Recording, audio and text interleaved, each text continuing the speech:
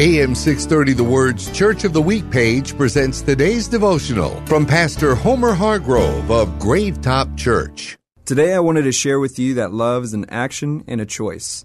The Bible says in the book of John, chapter 13, verses 34 through 35, "So now I'm giving you a new commandment. Love each other.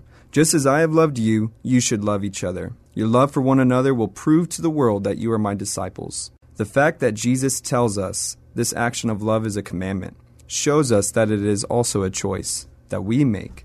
While at first glance love may seem easy or even too mushy, it is actually a challenging, lifelong commitment. It takes actions and choices, even when we don't feel like it or let alone like the person.